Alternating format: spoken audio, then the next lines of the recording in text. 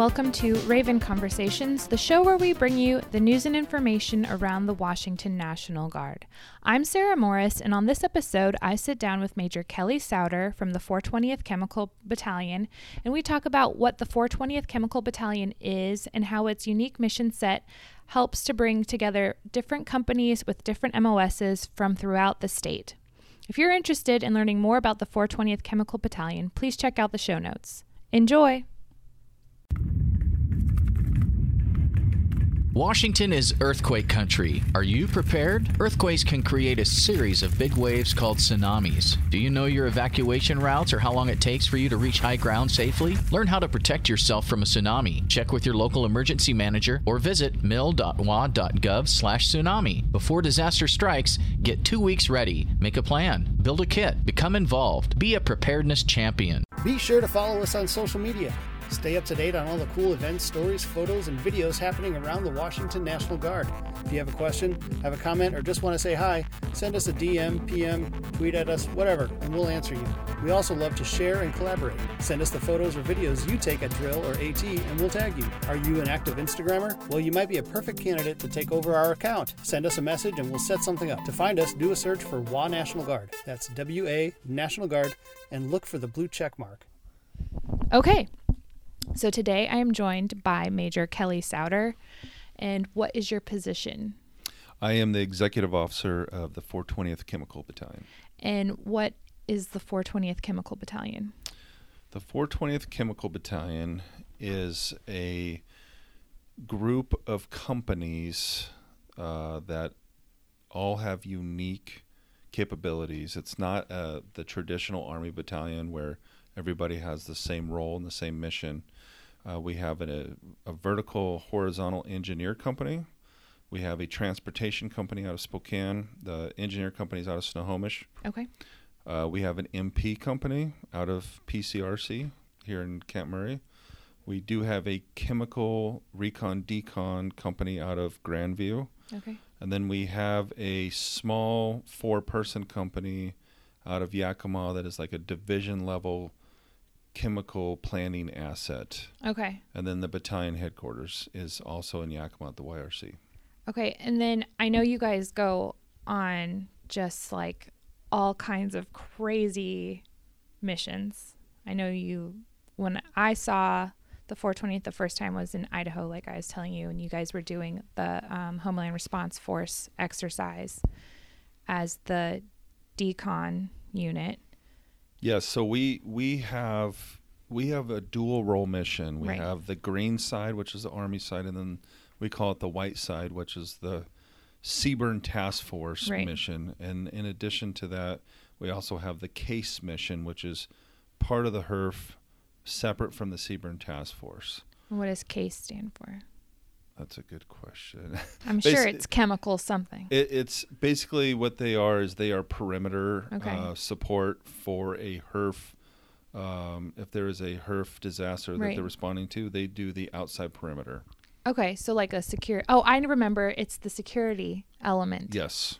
Yes. The entry point, exit points. CA security element. I'm sorry, off the top of my head, it's slipping my head what it is. No, it's fine. I know what you're talking about now because I'm pretty sure I asked that exact same question when I was learning about the HERF. Yeah, so we provide 160 soldiers Right. towards that, and the Air Guard provides 40 Yep. towards that. And then so we also have the Seaburn Task Force, which Colonel Bugby is a dual-hatted battalion commander for both the battalion, and he's also the Seaburn Task Force commander. Okay. That consists of the decon unit, which is around 90 people that are supposed to respond, but it's the entire 792nd Chemical Company is part of the decon unit, and then the C2 element, which is a 17-person, basically a headquarters Right. for the task force that would respond to a HERF emergency. Yeah. And then what are some of the other missions that you guys are doing besides the HERF mission?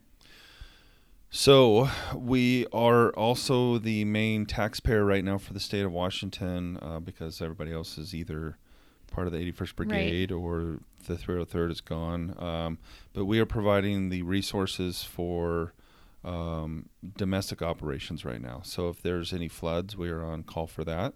If there is fires in the summer, we have trained up to 10 hand crews, and we will respond anytime the DNR needs us or the state calls for firefighters. This year, we also got people involved in becoming Sawyer trained with like chainsaws and like a deeper element of helping out the DNR when it comes to firefighting response. This year, fortunately, we didn't have to respond, but last year we responded and with up to, I think it was around 300 soldiers for over a month period. So in addition to domestic operations, we do the Army side of the house. So we're not like the 81st Brigade where the brigade gets called up, they all go do something. On the green side, the 176 2 years ago went to Iraq and helped build structures in Iraq for the current soldiers that are living there. The transportation company out of Spokane supported the NTC, or excuse me, the XCTC rotation for the 81st Brigade this last summer. In fact, the entire battalion supported them. The chemical company supported their ranges. The transportation company was an integral part in running supplies out to them so they could have sustaining life forces out there downrange. And then we, as the headquarters, supported all of our companies that were supporting that. And then the MPs, when they do their Army mission, they go over to Fort Lewis and backfill the police force, the MP force on Fort Lewis. Typically, they could be called up to do any kind of MP missions. They're not combat MPs. They are more law and order MPs. And they have a pretty unique skill set. They have people who do investigations and they do like traffic patrolling, that kind of stuff. And then I know the 176, they also were at Bersama Warrior, I think. Cobra Gold. Yep. Yeah, so every year they send a pretty large element to Cobra Gold, and they go over there to Thailand and build a school. They've been doing that for several years. This year they're sending more soldiers, and then they're also more than likely going to be sending a large, almost platoon-size element with the state down to the National Training Center to support the 81st Brigade. And there's a good chance right now that we're going to be sending quite a few people out of our battalion to help support the brigade. Be successful down there. Yeah. Do you guys have any other SPP missions besides that? Yes. So we have 4 SPP missions that are... They're like standing missions? Yes. Every year? Yeah, every year. And they're like sometimes 2 people, sometimes 4. But it's usually in Thailand.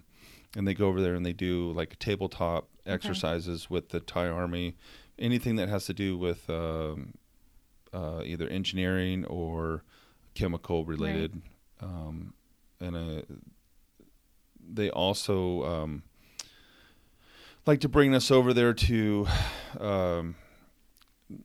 do like battalion MDMP support also. So it's like mostly the subject matter expert mission and all of that. That's cool. Yeah. So in addition to everything else, we're sending people overseas every year. Have you ever done one of those? I have not, but I am going this spring. Are you excited? Sure. Are you going to Thailand? We're going to Thailand. Okay. I'm going to the engineer tabletop exercise. Myself and Colonel Bugby will be going over there with about 4 other soldiers. This is my last year in the Army, so I was like, I'll go over and do one before I get out. That'll be fun. Yeah. Everybody only has good things to say about the SPP missions. Yeah. It's always a good time. Awesome. Well, well, the other thing I was going to add is this year we are November 21. So about 13 months from now is the large ex-eval for the HERF. That's where they do every 3 years they do their evaluation. And so we are leading up to participating in the ex-eval. We'll be doing something similar to what we did in Boise, a training mission, in Spokane in April. Okay. And then in September, we'll be going down to Camp Riley in Oregon. Okay. And doing another one down there before the Ex-Eval. And then when is that? That's September, next September. Okay. And then Camp Riley in November. Okay. With the HERF. That'll be really fun. Yeah, it's a lot of work. Yeah. People don't realize how much effort goes into preparing a battalion because there's so many other additional things that you have to do. For each soldier has to have all that training. Right. They have to do the don on, don off of the chemical suit. Well, and there's so many MOSs within your battalion too. That's a lot of skills. Yes, and to try to keep track of everybody. We get a lot of help from the HERF, right. HERF full-time force. But to have the company commanders manage not only, hey, by the way, everybody has to have all their medical and dental right. complete, but they put all that extra effort and work very hard in getting all the ICS classes completed, and then there's different immunizations they need for the HERF.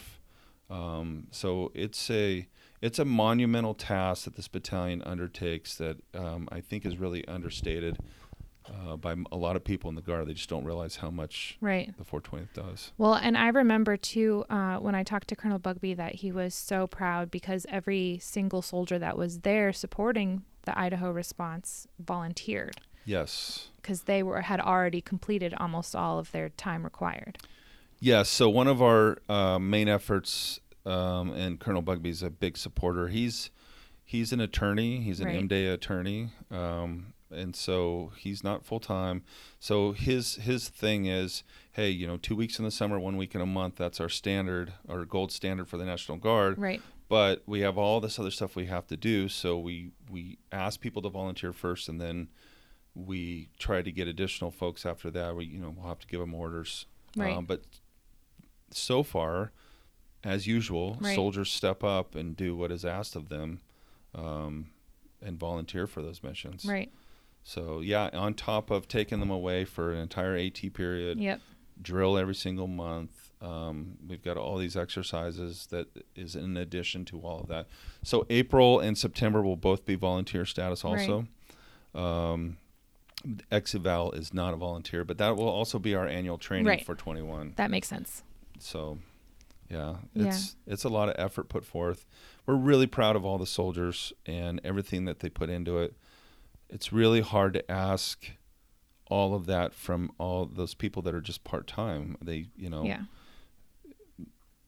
got all your family requirements, your civilian job, and then, by the way, the National Guard keeps asking for more. Mm-hmm. And so I know that Colonel Bugby and the Sergeant Major and myself and all the company commanders, all of our company commanders are part-timers also. Okay. And the amount of work that they put into and effort into making things happen, it's incredible. Yeah. So, there's a lot of people that do a lot of stuff without getting paid because it just has to get done. Yeah. So I know. It's crazy. That's the life of the reserve component. Yeah. Yeah. And I've deployed twice to Iraq, both with the 81st Brigade. Okay. And so I have quite a bit of experience commingling with active duty units. Mm-hmm. And when we've done that, or if we do any kind of exercises with active duty units, the National Guard is always far superior. Because you have these people that are teachers and doctors and professors and cops and business owners, and they bring all that life experience. Yep. And the average guardsman is a little bit older too. You've got E7s that are in their 30s. That's kind of unheard of on the active duty. Yeah. And so I've always seen the National Guard outperform. And I'm not saying anything negative about the active duty, but it's just amazing to me that we get as much done during the year as most active duty people or units do in the small time that we do train. Right. And we also bring on that, like you said, that life experience that comes from working in the civilian workforce, maybe doing a job that's completely different, but that experience is still relevant to the activities that you're doing. Yeah. And when you're in the Guard and I've seen it, I experienced it when I was an MDA person years ago. you make so many contacts, and you have your National Guard friends in addition to your civilian friends, and you meet people that, hey, we need to hire people at my company, and so it's a good jobs program for people to like Indeed for the National Guard. Yes, agreed. So if somebody was like wanting to join the 420th, or they were interested in joining the 420th, like, what would you tell them? Well, I would tell them, number one, that if you wanted to join any Army unit, it is something that will add a lot of benefit to your life.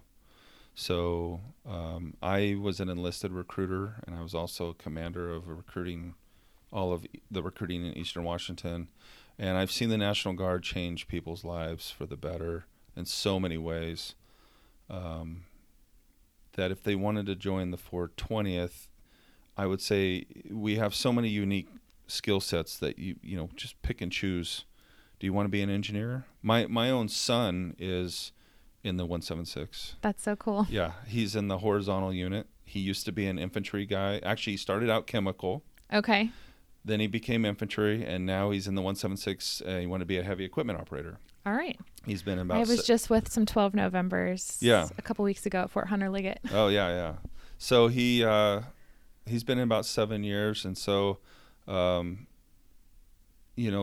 he's a testament that there's different things you want to do. So don't get bogged down and say, well, I'm not happy, I'm not satisfied with what I'm doing here, because there's always an opportunity to change your job, change your environment, and the 420th is a good place for that because we have chemical. I mean, I'm not sure if you're aware of, when you go to chemical training, the level of hazmat and all those civilian certifications that you get when you get on the outside, like if you're trying to be a firefighter or something like that, you have all of that stuff in your background already that they will, And we work a lot with those departments as well. Yeah, myself personally, I'm looking when I retire to maybe get on with FEMA or something like that, because I have all those certifications. Right. But if you want to do engineering, great. If you want to do transportation, we have cooks. Right. I mean, we have just about everything that you can imagine in that battalion. And not only that, we're all over the state. Right. Snohomish, Camp Murray, Spokane, Grandview. Yeah, come on. Yeah, I mean, you've got it pretty much mapped out across the whole state. Which is another unique challenge in everything I'm sure. we do. So I'm sure. Yeah, the mountains really provide you that that barrier. Yeah. Yeah. Awesome. Well, I think that's it for me, unless there's something I missed. Nope, just appreciate the opportunity.